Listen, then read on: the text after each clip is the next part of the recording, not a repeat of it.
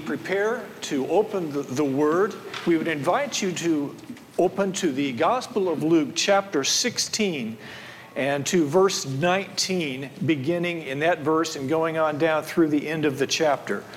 Luke 16, beginning in verse 19, as we read God's Word together. I'm reading from the English Standard Version. Here's what God's Word says. There was a rich man who was clothed in purple and fine linen, and who feasted sumptuously every day. And at his gate was laid a poor man named Lazarus, covered with sores, who desired to be fed with what fell from the rich man's table. Moreover, even the dogs came and licked his sores. The poor man died and was carried by the angels to Abraham's side. The rich man also died and was buried, and in Hades, being in torment, he lifted up his eyes and saw Abraham far off and Lazarus at his side. And he called out, "Father Abraham, have mercy on me, and send Lazarus to dip the end of his finger in water and cool my tongue, for I am in anguish in this flame." But Abraham said, "Child, remember that you in your lifetime received your good things, and Lazarus in like manner bad things. But now he is comforted here, and you are in anguish. And besides all this, between us and you a great chasm has been fixed, in order that those who would pass from here to you may not be able, and none may cross from there to us." And he said, "Then I beg you, Father, to send him to my father's house, for I have 5 brothers, so that he may warn them, lest they also come to this place of torment." But Abraham said, "They have Moses and the prophets. Let them hear them." And he said, "No, Father Abraham, but if someone goes to them from the dead, they will repent." He said to him, "If they do not hear Moses and the prophets, neither will they be convinced if someone should rise from the dead." Thank you. Please be seated. Our Father, we come this morning grateful for your word. We thank you that you have given it to us, and that even as Abraham has pointed out in the scripture we just read, that it contains the essential ingredients that we need to turn to you, to repent. We thank you and praise you that you have given it to us, and that today we have the opportunity to receive and respond to it. Lord, we thank you that your word is clear, that it is not written in such a way that it is indecipherable, but it clearly spells out who you are, what you're like, and what you require, and how we may know you. We thank you that it is sufficient, that we don't have to gather up several other books or go on a journey to a high mountain or into some deep valley to find more information, to find out how to know you, but it's there in your word. We thank you, Lord, that it is authoritative, that what we read in it doesn't leave us guessing or wishfully thinking that maybe if we trust in what you've said, that it might come true. But it's from you, and we can count on it because it is from you, and it does not change. And we thank you for all these things, Lord. We thank you that it is clear and necessary. We thank you that it is sufficient. Lord, we just praise you for giving us these words. And now as we open it, may you open our hearts to yield and to understand. For we pray these things in Jesus' name. Amen. Back in 1967, there was a movie that was released. It was a box office hit. The name of it was Cool Hand Luke. Probably most of you in this room have never seen the movie. It starred the great movie star at the time, Paul Newman. And it was well received and had many Academy Award nominations. And yet, I would suspect that perhaps the most enduring thing of the movie, for many people, maybe even for most people, is not the movie itself, or even the nominations it received, but one line from the movie that has endured down the years in our culture. It goes something like this. It talks about the fact that what we've got here is failure to communicate. Some of you maybe have heard that phrase and don't even know where it came from. Well, now you know. Failure to communicate is a major problem. It's a problem among human beings with one another.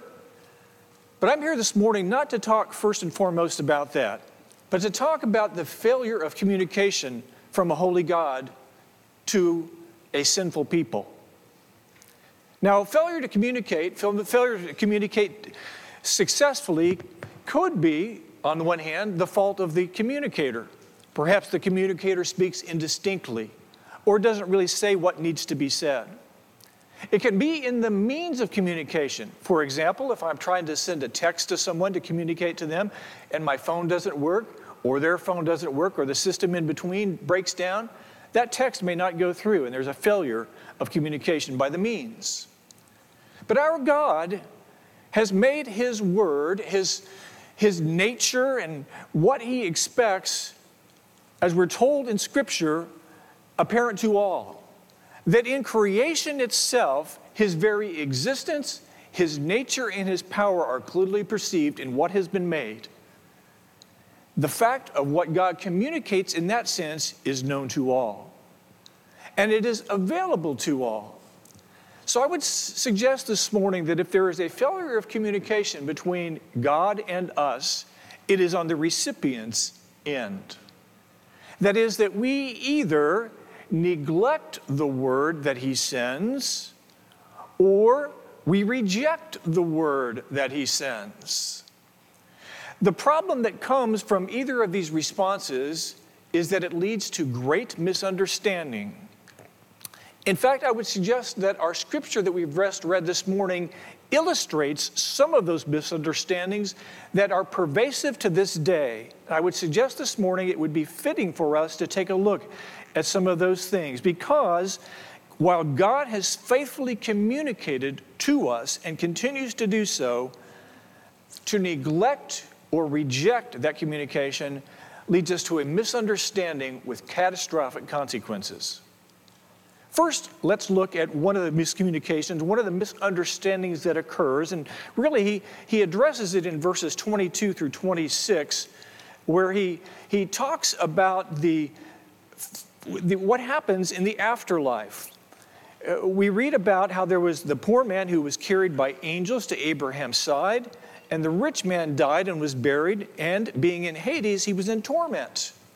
We read about how he asked Abraham to send Lazarus to come and to put a drop of water on his tongue. And Abraham answered and said, "There's a chasm between us. And even if somebody wanted to, we couldn't." Plus, he pointed out that it was fitting that things were as they were. That the man who was with Abraham was where he was supposed to be. And that the man who was in Hades, suffering torment, we would also say hell, because that's what he describes, being in flame, that was where he was supposed to be. One of the things that is a pervasive misunderstanding is about what happens after life, that is misunderstood or neglected. First of all, there is a popular idea that says that the hereafter is either better off for most, if not all, or that there simply is no afterlife. That the brain activities stop, your body goes in the grave, and that's the end of you. But the scripture points out that that is simply not the case. And as far as it being a better place, well, look at the text before us. But I would begin, though, with the good side of it, because that's where the scripture begins. In verse 22, we read about a man who was suffering from starvation, illness, and neglect. And he was taken from that condition to Abraham's side in paradise, in heaven. He went from an absolute terrible condition in this world to a glorious one in the next. Notice this points out a few things. First of all, that life continues even when the body dies. If we believe that the end of the body is the end of life, we misunderstand the reality of things. The scripture points to that, and it has pointed to that all along. Secondly, that there is a place of mercy. That this man, though he was suffering in this life and would apparently have no hope, upon his death, he found that there was not only hope, but there was something greater than he could have experienced in the life in the body. Thirdly, that there are those who are in the life to come after this life who are conscious of their condition. They are in relationship with others in that condition, and they are able to communicate. They have memories, they have speech, and they have experience of that next life. In the case of this man who was carried to heaven, the scripture tells us that angels were involved. He's lying outside this man's house. At some point he dies, and for all the world it looks like a pathetic death. But from heaven's side, God considered him worthy to dispatch not an angel, but angels to pick up this man and carry him into the presence of Abraham and ultimately of God himself, actually. We can know, therefore, that this is God's decision. This is God's activity. And God doing it, God will not undo it. What a glorious position he's in. And I would point out one other thing, though this text itself doesn't specifically mention it, but on the authority of other scripture, this man is not a unique case. That others who die will go into the presence of paradise as well. The Lord spoke of that on the cross to the thief who was dying, who believed in him. He said, "Truly I say to you, today you will be with me in paradise." This is one of the outcomes. There's another outcome that we need to look at because this would give us the fuller picture. Scripture also shows us there was a rich man who was plunged from a luxurious life to a horrific existence after death. Like the other, his life continued too, even when his body died. Like the other, there was a place, but in this case, not of mercy, but of severe judgment. Thus we see there is mercy and judgment present after this life. He goes on to say also that there are those, in this case, this man is also, though he is in the place of judgment, he is also conscious, he's aware of relationships, he's able to communicate, he has memory. These things are present too with this man as well. Now, unlike the other man, it doesn't say specifically he was carried there by angels, but he got there somehow, didn't he? And he was dispatched there just like the poor man who died was brought there by the will of God. This was also God's placement of this man. And like the other man who received mercy, this would not be a unique case either. This man will not be the only inhabitant of this place, this fiery place. So the scripture tells us about this reality. One of the things that's often said at the time of someone's passing are these words.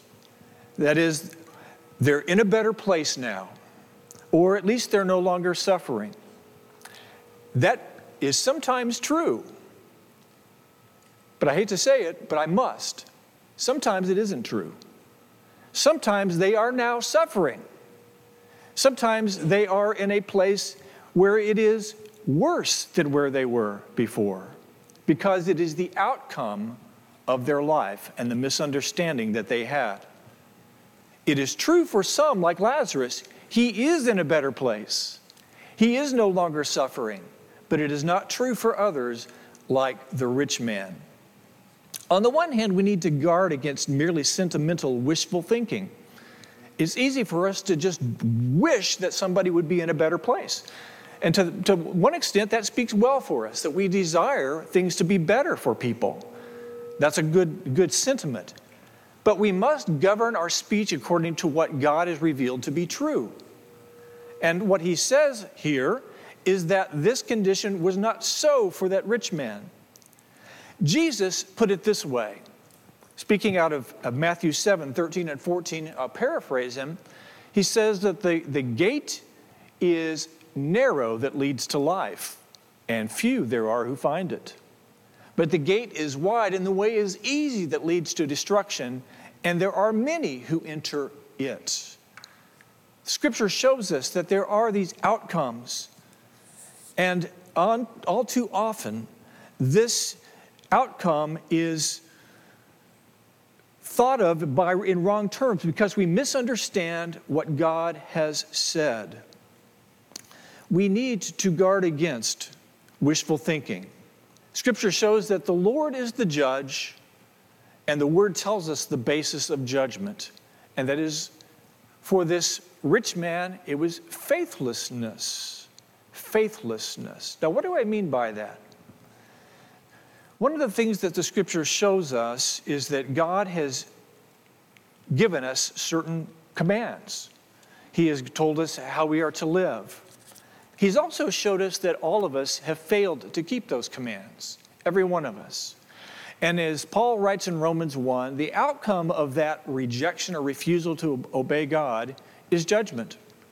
He calls it death. And what we've just described here about this man is spiritual death, this rich man. How did he come to be there? Is he there in that place because that's what happens to rich people? And people who are impoverished, they get to go to heaven? The problem with that summary or that outcome of it, that judgment of it, is that Abraham, with whom this man was lying, sitting up next to him, Abraham was a rich man. And he was paired with this impoverished man, and yet they both were together. How is it that that could be? May I suggest this morning, because the scripture reveals it to be the case, that we are saved by grace through faith. And that Abraham, as Paul would later write, would be the very example of faith, who believed God and it was counted to him as righteousness. And that this man, though he was suffering and in need and sick, still nevertheless trusted God. Whereas the other man was trusting in something else. He was trusting in his riches. He was trusting in something or someone else other than God, and he did not give regard to the word of God. And his life reflected his worship. He worshiped something or someone other than God. Scripture tells us in 1 John, beginning in chapter 2, verses 15 and following, John writes this as a word of warning. It's in God's word. Here's what it says. Do not love the world or the things in the world. If anyone loves the world, the love of the Father is not in him. For all that is in the world, the desires of the flesh and the desires of the eyes and the pride in possessions, is not from the Father, but is from the world. And listen to this. And the world is passing away along with its desires. But whoever does the will of God abides forever. So there's a warning to put one's faith or trust in riches and wealth, to make that one's object of desire or hope, is to place one's hope in something that is going to be gone.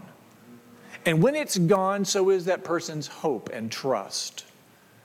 We don't need to carve idols out of stone or wood and make them look like an object to have idolatry. We can put other things as objects of worship, whether it be money or status or power or relationships. Anything that we have, we can make as an object of worship. But the outcome of it will be absolute failure. Reading in 1 John in chapter 3, the next chapter, here is another word on this matter. It says this, by this we know love, that he, speaking of Jesus, laid down his life for us. And we ought to lay down our lives for the brothers. But if anyone has the world's goods and sees his brother in need, yet closes his heart against him, how does God's love abide in him? Little children, let us not love in word or talk, but in deed and in truth. John writes of the fruit of faith. He is not teaching that we are saved by our good deeds, but he is showing that those who are saved by grace through faith will bear fruit in their lives that shows the reality of a living, vital relationship with God. If we are children of God, we will bear a family resemblance. We won't do it perfectly in this life. We've sinned and we've stumbled. We've committed sins by disobeying God, both by disobeying things and doing what we shouldn't, and by failing to do what we should. We have imperfect thoughts, imperfect actions, imperfect words. But our salvation is not contingent upon our having perfect actions, thoughts, or words, but upon the grace that God has given through the Lord Jesus Christ. And for all who have faith in him, we have forgiveness of sins, and a right standing with God. And yet there's also fruit, which points to the reality of relationship with God. And that's what he's pointing out here. This man, this rich man, had much blessing in this life, but it became an idol to him. The other man was not saved because of his poverty. He was saved because he had faith in God. We'll get to that more in a minute. So faithlessness brings judgment. Faith leads to mercy, and faithfulness is a result of God's mercy through grace, expressed by faith in the Lord Jesus Christ. We misunderstand what happens in the next life if we only focus on thinking things are going to work out fine. There's another thing another misunderstanding, and that is to misunderstand based on the present circumstances. What do I mean by that? Back at a little bit earlier in verse 19, we read about the rich man being clothed in purple and fine linen. He ate sumptuously every day.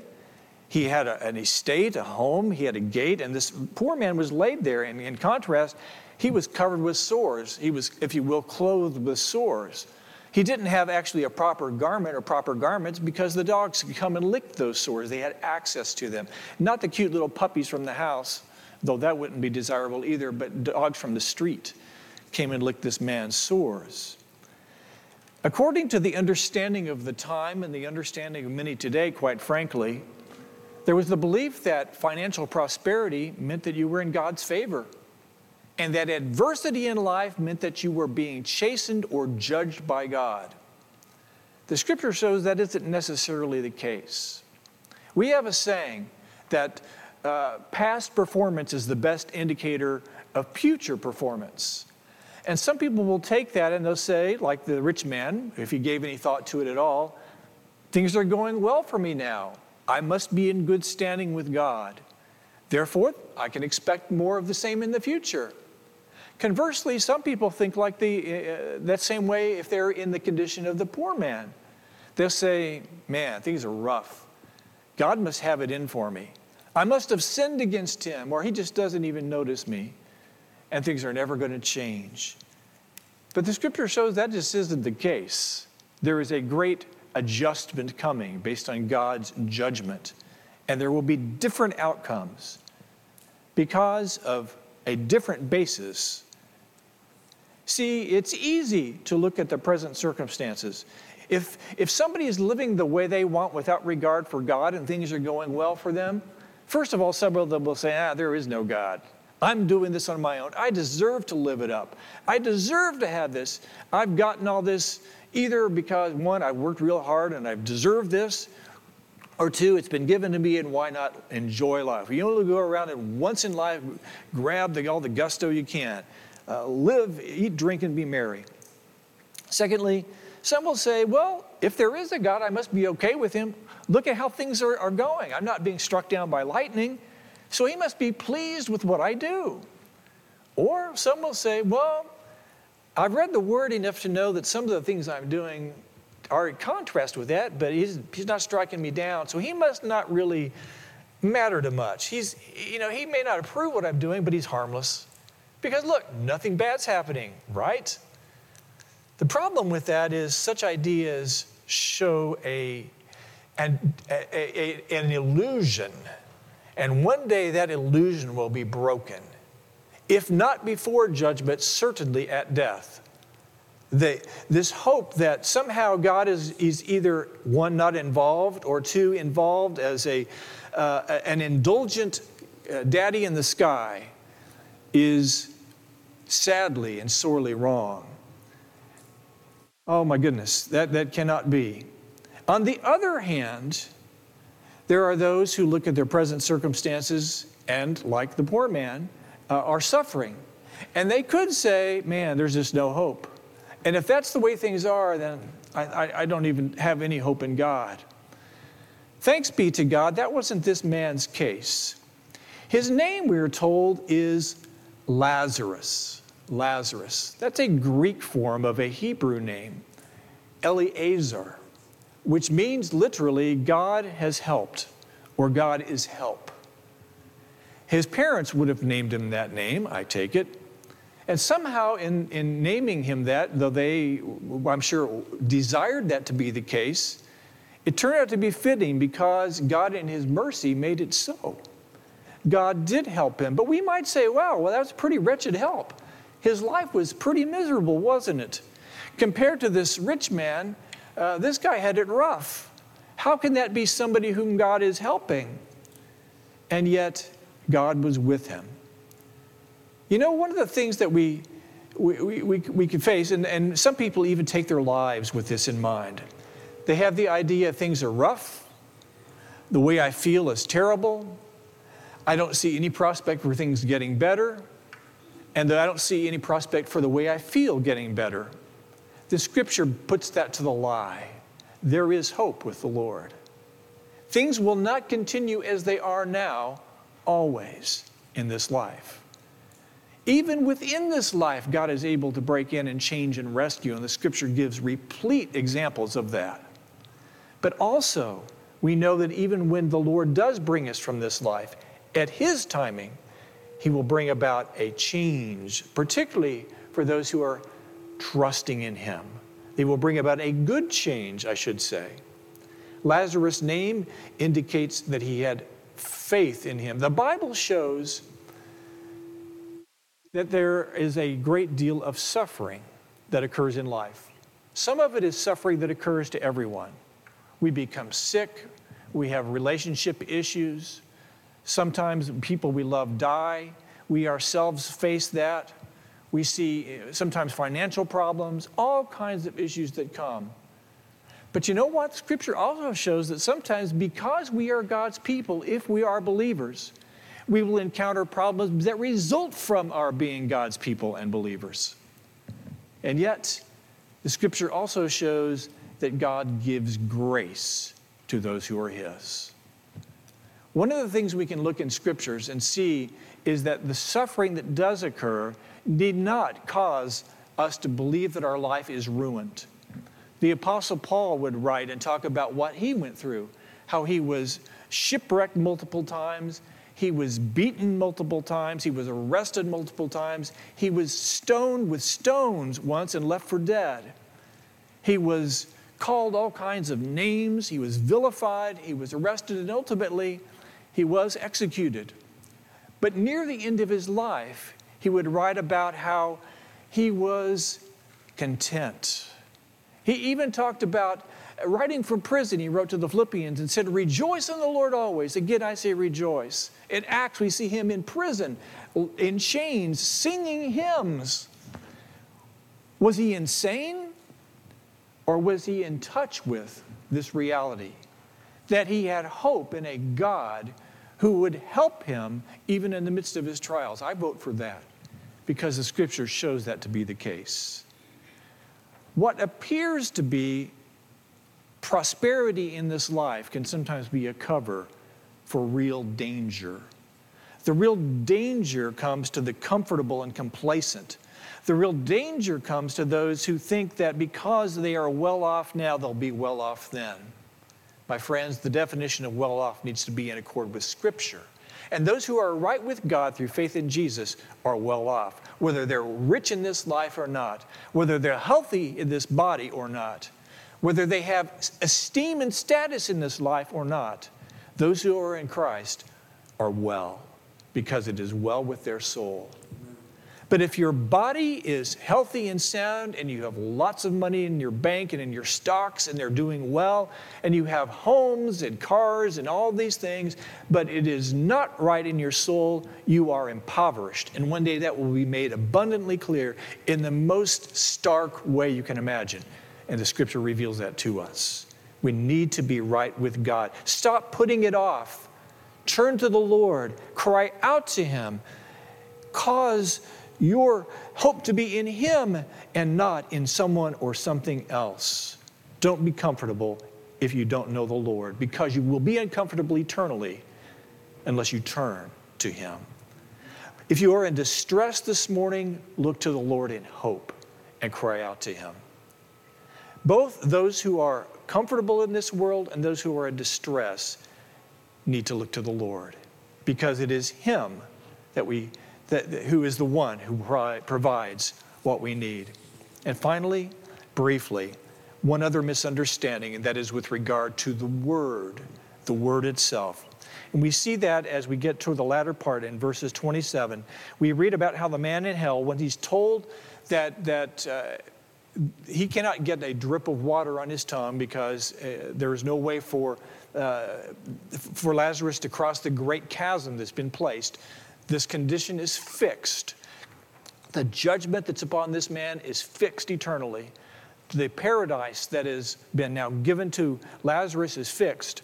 This man instead asks Abraham then to send Lazarus to his father's house so he can bring a word of warning to his 5 brothers. Send Lazarus, send someone from the grave, send an impressive presentation, send a dramatic word. To which Abraham answers, they have Moses and the prophets, let them hear them. Moses, of course, what would be the first 5 books of the Bible, what we would call maybe known as the Torah, other words to describe that. The prophets, more words of the Bible. And at the time Jesus was giving this story, the Bible consisted of what we call the Old Testament. So what he's really saying, what Abraham is really saying is, they have the Bible. Let them hear what the Bible says. That's the place to go and get this warning. It's instructive to see what the man says in response to Abraham. Verse 30, he said, no, Father Abraham. The first word out of his mouth was no. Why would he say that? If I might, I think it was something, his reasoning was something like this. It didn't work for me and it won't work for my brothers either. The word itself is insufficient. They need something spectacular. They need something else. They need more explicit empirical proof before they'll be persuaded.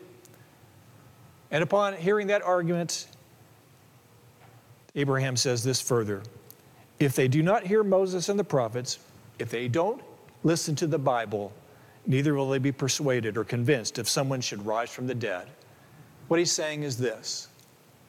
There is sufficient warning, there is sufficient communication in the Word for people to know what is needed to be right with God.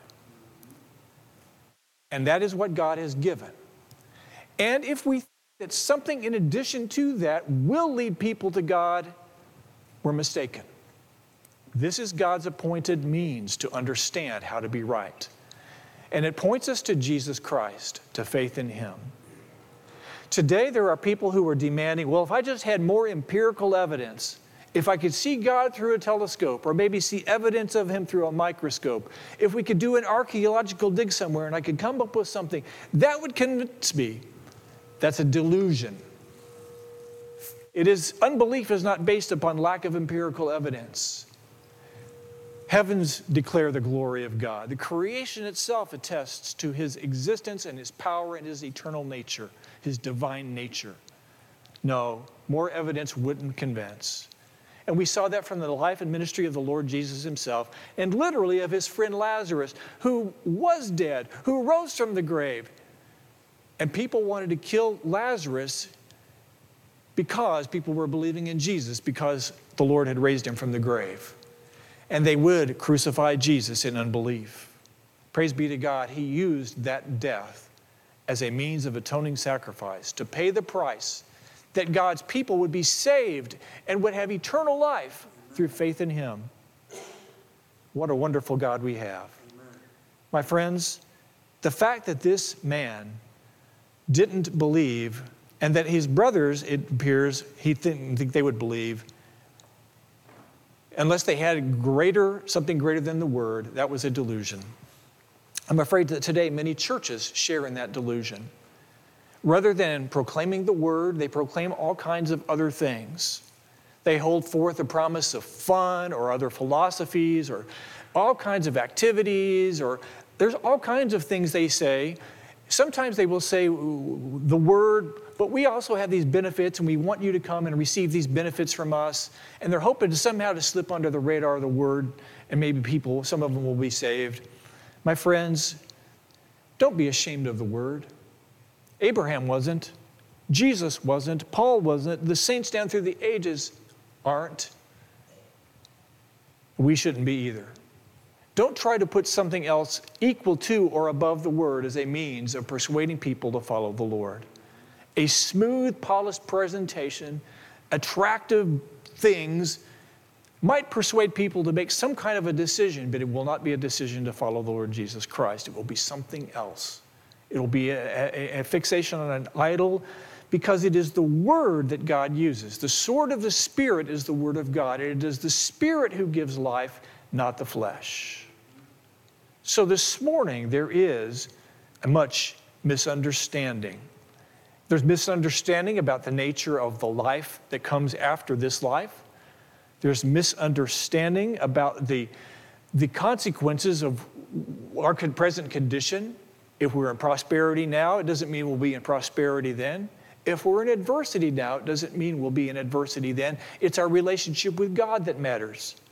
And finally, we need to understand the Word rightly. That it is God's appointed means of communicating to us what we need to know to follow Him. God's way of addressing all of these misunderstandings is through the faithful communication of His Word. And church, we must trust it, we must share it, and we must practice it. And part of that means that we must pray for God to bless its use as we share it with those around us. We see that occurred in Acts 16. There's a beautiful story of how the Apostle Paul and those who were with him went into Philippi.